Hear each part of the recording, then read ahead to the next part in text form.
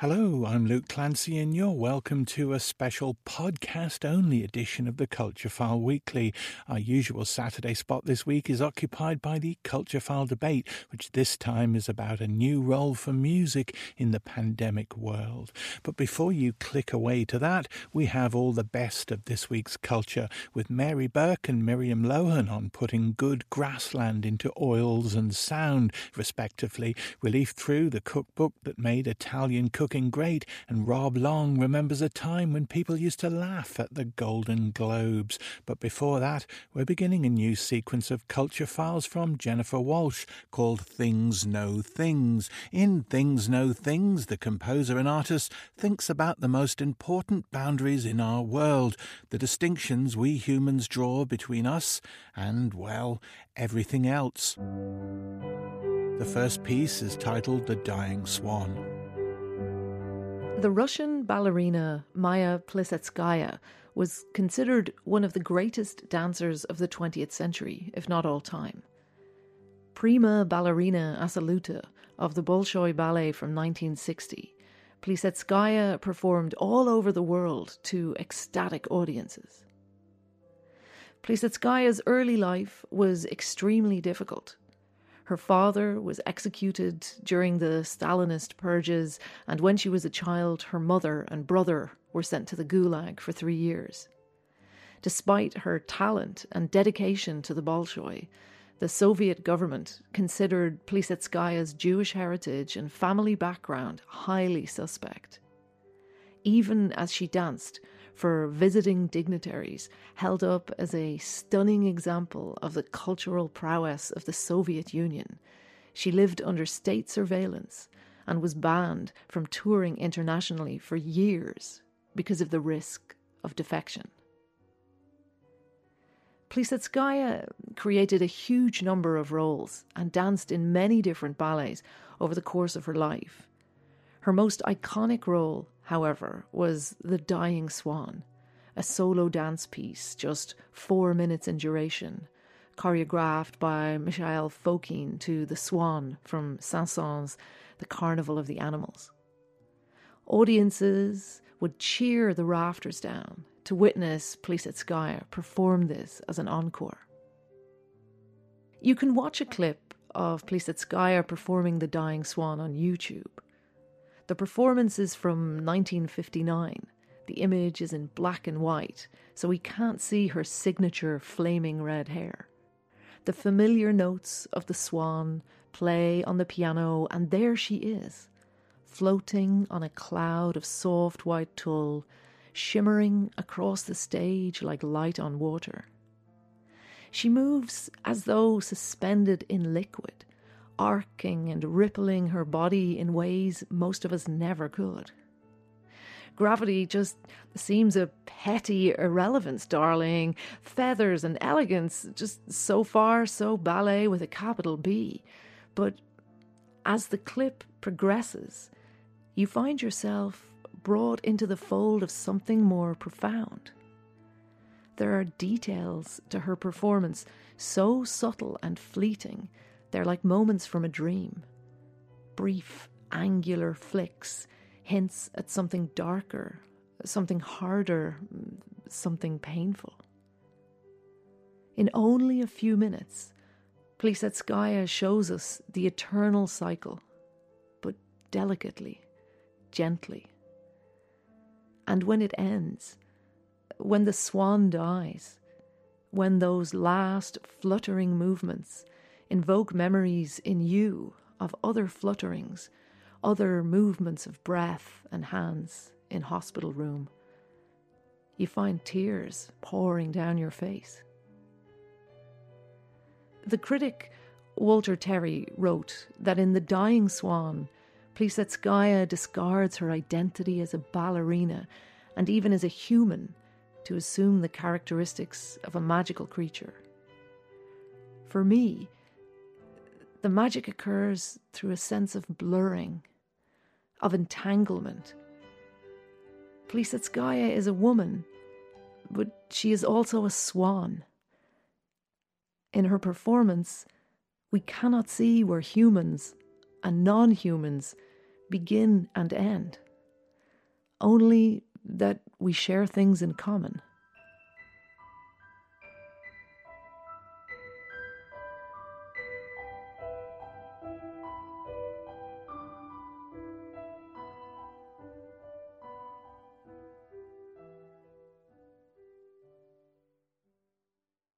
Jennifer Walshe there with the first of her Things Know Things, and Jennifer will be back in a fortnight's time.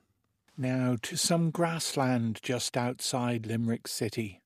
For many years, Mary Burke's paintings took time to look at the forms of suburbia, from neat semis to cars and even cupcakes. But in 2019, the painter embarked on a journey into farm life, her oil pastel images, often on grand scales, starting to capture barns and outhouses, milking parlours, cattle and grass, lots of grass, on farms surrounding Limerick. The culmination of this project is an exhibition at Limerick City Gallery of Art, but happening, of course, online, where Burke's images are paired with bucolic soundworks that also bring farming and the art world together. Culture File spoke to painter Mary Burke, locked down in Goatstown, Dublin, far from the Limerick farm she was capturing. What came across to me, and this was with every farmer, they are passionate about what they do. They love what they do. Not all of them make a lot of money. They work extraordinarily hard, often for very little obvious return. And I started to think, that could be describing an artist. I certainly detected that same passion. As an artist, you only do it if you really need to do it, you want to do it, you love it. Because, again, let's face it, for most, there's a lot of challenges and not always ready rewards or obvious rewards. It was very much the same thing. That surprised me. Every farm that I went to, I felt uplifted after I left. That sheer passion, that love, they really are in love with their farms and they're terribly proud of them. We're all only a generation or two removed. I think most Irish people have some farming connections in their ancestry, whether they know or not. In my own case, my ancestors farmed in Tipperary and Cork and Waterford. It is something that we're not that far removed from. We'd set about trying to get participants. From the farmers who responded, we whittled that down to 5 farmers. They're not necessarily representative of all farming in Limerick, but they are kind of contrasting highly individual farms in themselves, big and small and with different emphasis. And then I set about doing the farm visits. When I got there, I thought this work has to be big. Quite a number of the pieces would be, 4 by 5, 5 by, I think 3 by 6 feet, quite large canvases. It was a combination of taking lots of photographs. The photograph is really an aid, a sort of to jog the memory, and it's usually, when I go to construct a painting, it's made from multiple photographs and changed and restructured and reconstructed, making something that also has a lot to do with memory and what I felt about the place, and trying to really recreate the sensations that I've experienced when I was on that visit.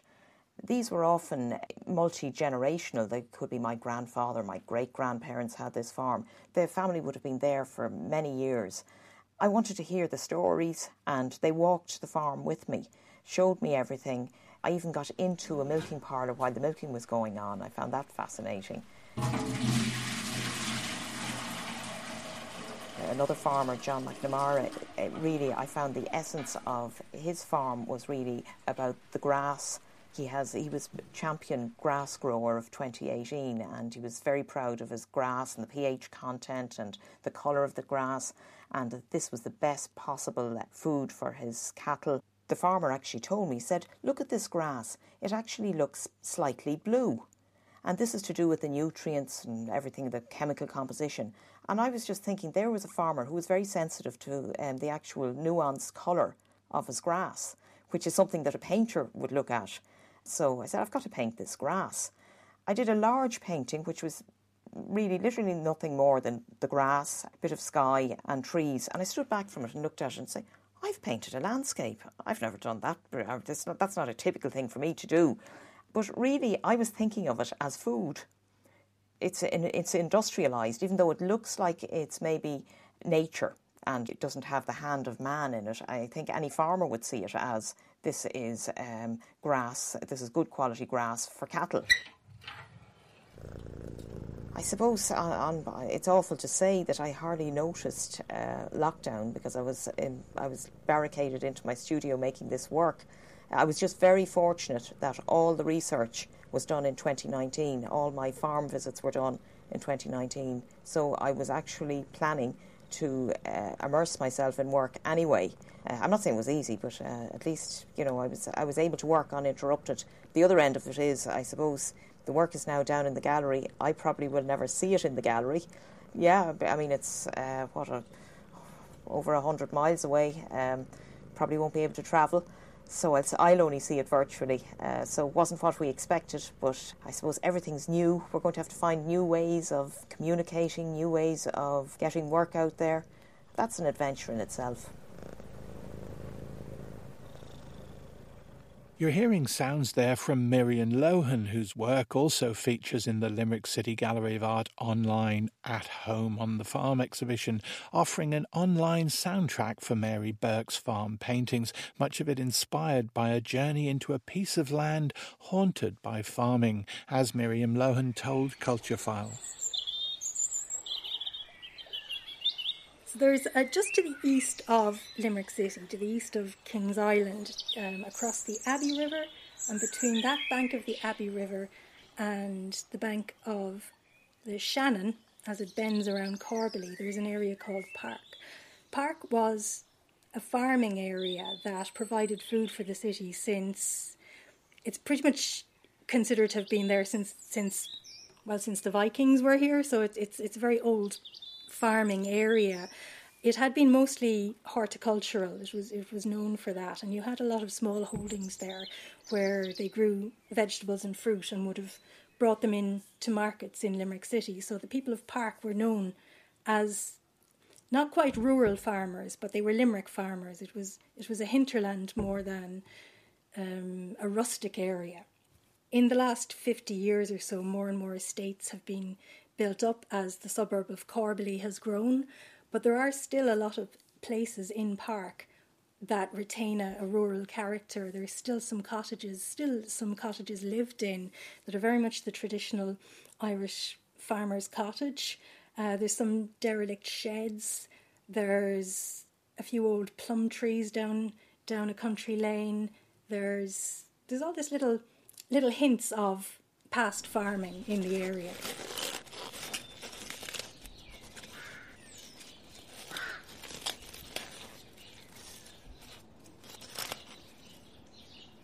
So it's a place, it's very pleasant to walk there, and about 10 years ago I'd gone up there to make dawn chorus recordings, and I did find it to be one of the best spots in Limerick for that kind of listening, because 3 o'clock in the morning in May, maybe on a Sunday, it's as hushed as it's going to be in the city, and because you have the sounds of the water and the trees there, and you have some open meadowland, it's actually beautiful acoustically. But Park is an interesting area to look into, to walk through. You can walk all the way up along the Shannon Bank, up as far as Corbally, and then back down again. When we realised we couldn't be bringing anybody for a walk anywhere, we were really just left with the different sensory aspects of Park, the sounds that are still present there at different times of the year that would have been there during farming. And then the lost farming sounds, the silence there. There is no more cartwheels bringing cabbages into the market. There is no more cattle in the fields. We had to go back to the drawing board so many times with what we could do. I ended up drawing on pretty much everything from soundscape recordings in their pure form, untouched, to Foley in my shed at 5:30 in the morning, to layering in almost like a musical sense, where I found different sounds were rhyming in a pleasant way. I'm a little bit mercenary. I wouldn't be in a particular school. It would be, what do I need to do to get the job done? And that's the way I'm going to do it. I think this is probably from my theatre background, where it's like, right, curtains up at 8, this has got to be done. We're going to have to figure it out, find a way. It's a little bit more design-led for me in that regard. I've tried a little bit of everything for this. I likened it to the gates and fences you see in park. There isn't a proper purpose-built wall or fence in the whole area. What you'll have instead is a hedge, and then a bit of wire, and then a garden gate, and then a few wooden pallets, and everything is sort of lashed together. But it works, it's functional. Miriam Lohan there, who created the soundtrack for Mary Burke's Farmyard Images, which you can find at Limerick City Gallery of Art's online At Home on the Farm exhibition roundabout now. The unification of Italy politically in the 19th century is one matter, but the unification of Italy at the table is quite another. According to culinary historian Massimo Montanari, the second, far tastier unification happened courtesy of a groundbreaking cookbook published over many editions by Pellegrino Artusi. Culturefile's Italian food whisperer Giorgio Casari agrees. He shared an espresso with the professor a while back to talk, if not turkey, at least capelletti.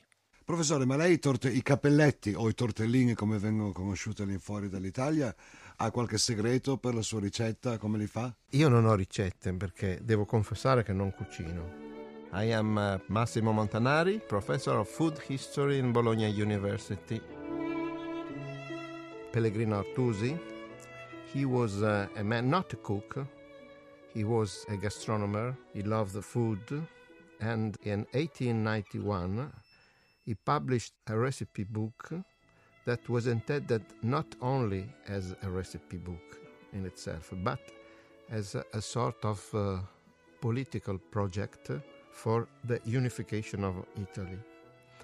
Because he thought that the new country, Italy at the time was a very new country, needed to have a book for collecting together all recipes, traditions from all regions, mainly from all families.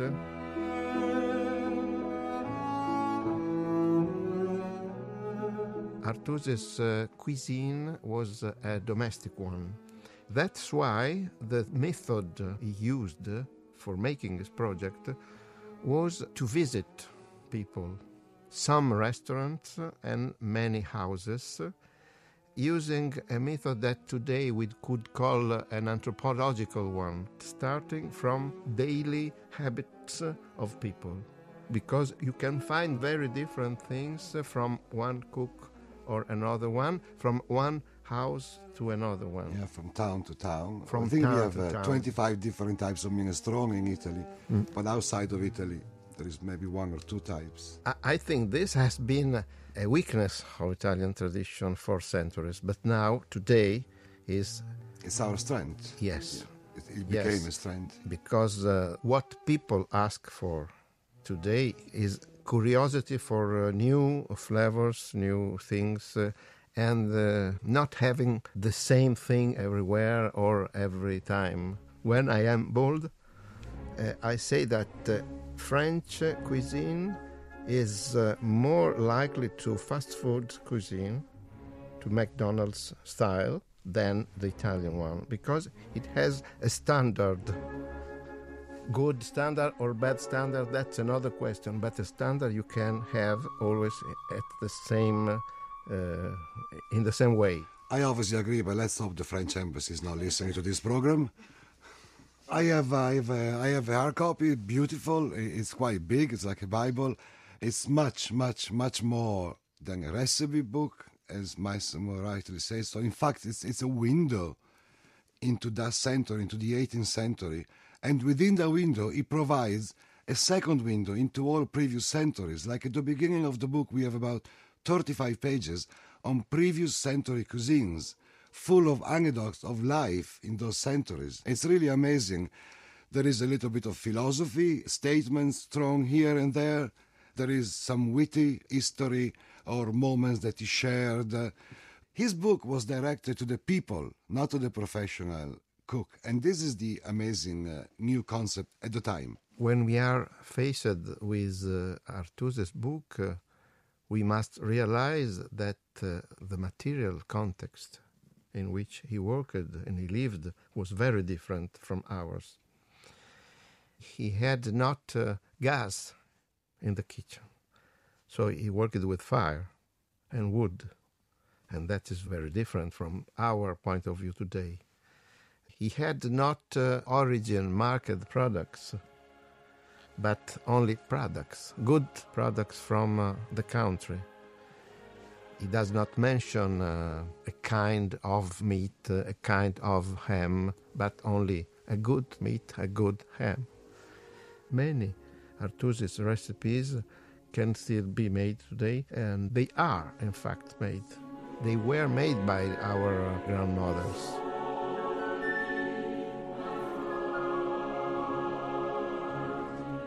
I was just flicking through the pages of Artusi book, and I came across this macaroni recipe, and I was stunned because this recipe is obviously nearly 1.5 centuries old, yet I ate it 6 months ago in the very uber trendy and modern Cipriani in London, just off Berkeley Square.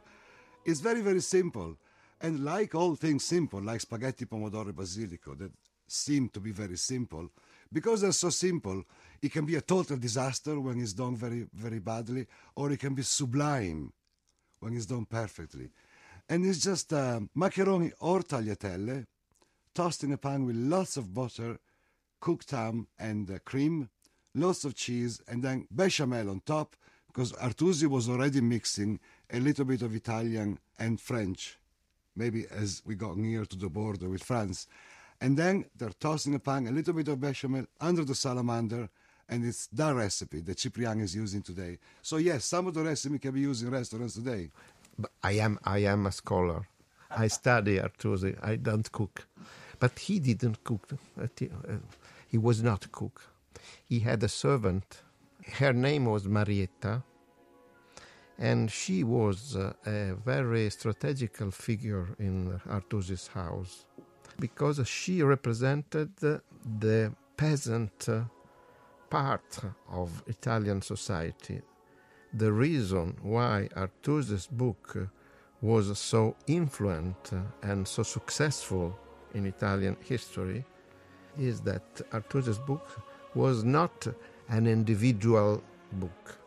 In a sense, Artusi's book was a collective work. Many peasant families gave this book to the daughters that went married. And in this way, Artusi's book has spread the word, because many immigrants from Italy brought this book with them. And they were men and women of the people, not bourgeoisie or aristocrats. And this is the reason why Artusi's book has become the national book of Italians.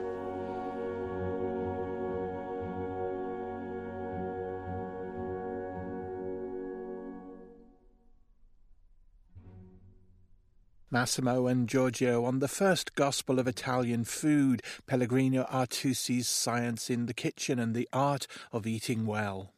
This Sunday night, Los Angeles time, the Golden Globe Awards take place, a closely watched event for anyone and their agent in the running for an Oscar, as well as insomniacs on this side of the Atlantic. But that wasn't always the way, and once upon a time, the A-listers would even titter at the upstart ceremony, as Rob Long remembers in his latest Martini Shot.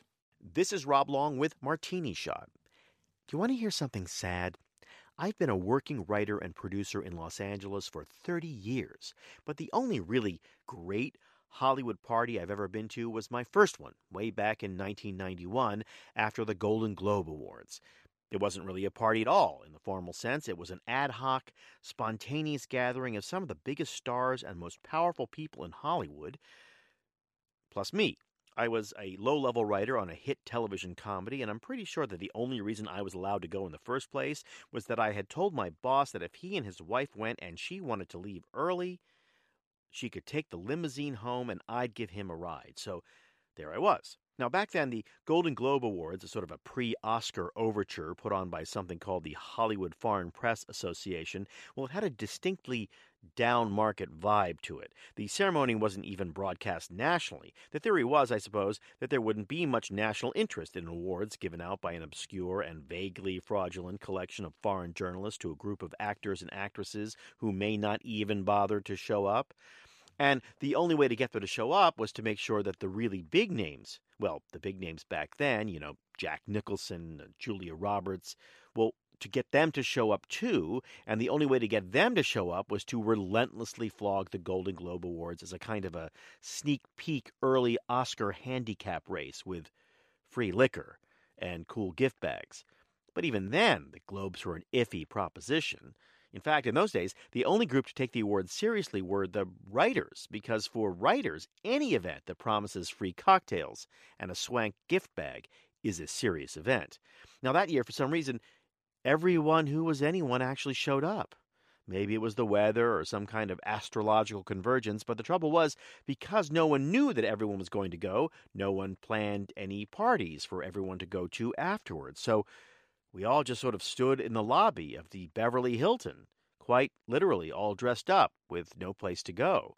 Someone, probably a writer, exclaimed loudly that he needed a drink, and someone else, probably a producer, pointed out helpfully that Trader Vic's, a retro Polynesian joint with an exotic cocktail menu, was located within the hotel itself.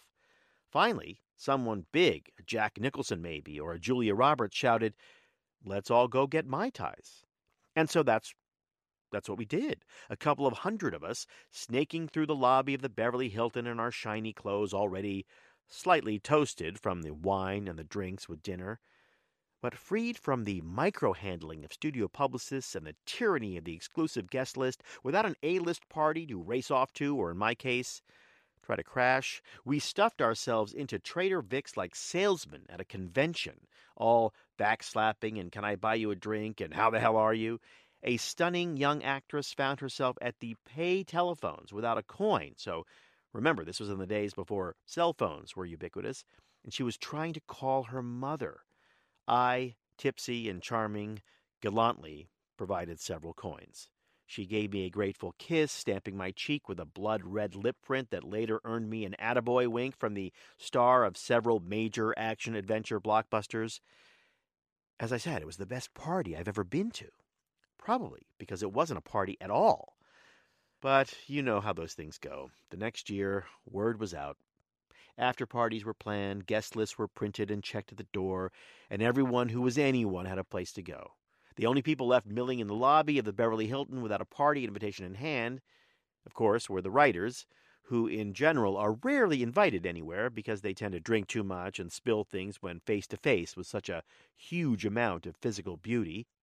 And the Globes themselves went way upscale. The studio publicists realized that no one really cared what exactly the Hollywood Foreign Press Association was or who exactly its members were.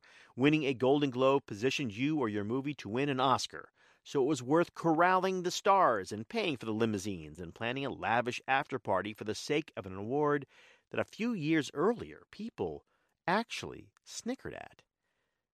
Except the writers, of course. We snicker at many things, but free food and drink are sacred to us. And so is the idea of one big, unplanned, spontaneous Hollywood party. Well, for me anyway, because that's the only kind I get invited to. This is Rob Long with Martini Shot. And Rob's long-ago-downed Mai-Tai brings to a close this podcast-only edition of the Culture File Weekly. We'll be back with more nostalgic mixology next week. Don't forget that also in your feeds this week is the latest edition of the Culture File Debate, where we'll be talking about the new place culture in general and music in particular is finding in health and wellness in our pandemic era. The next edition of the Culture File Weekly will be in your feeds next Friday evening, and Daily Culture File is back on Monday on RTE Lyric FM. Till then, bye now.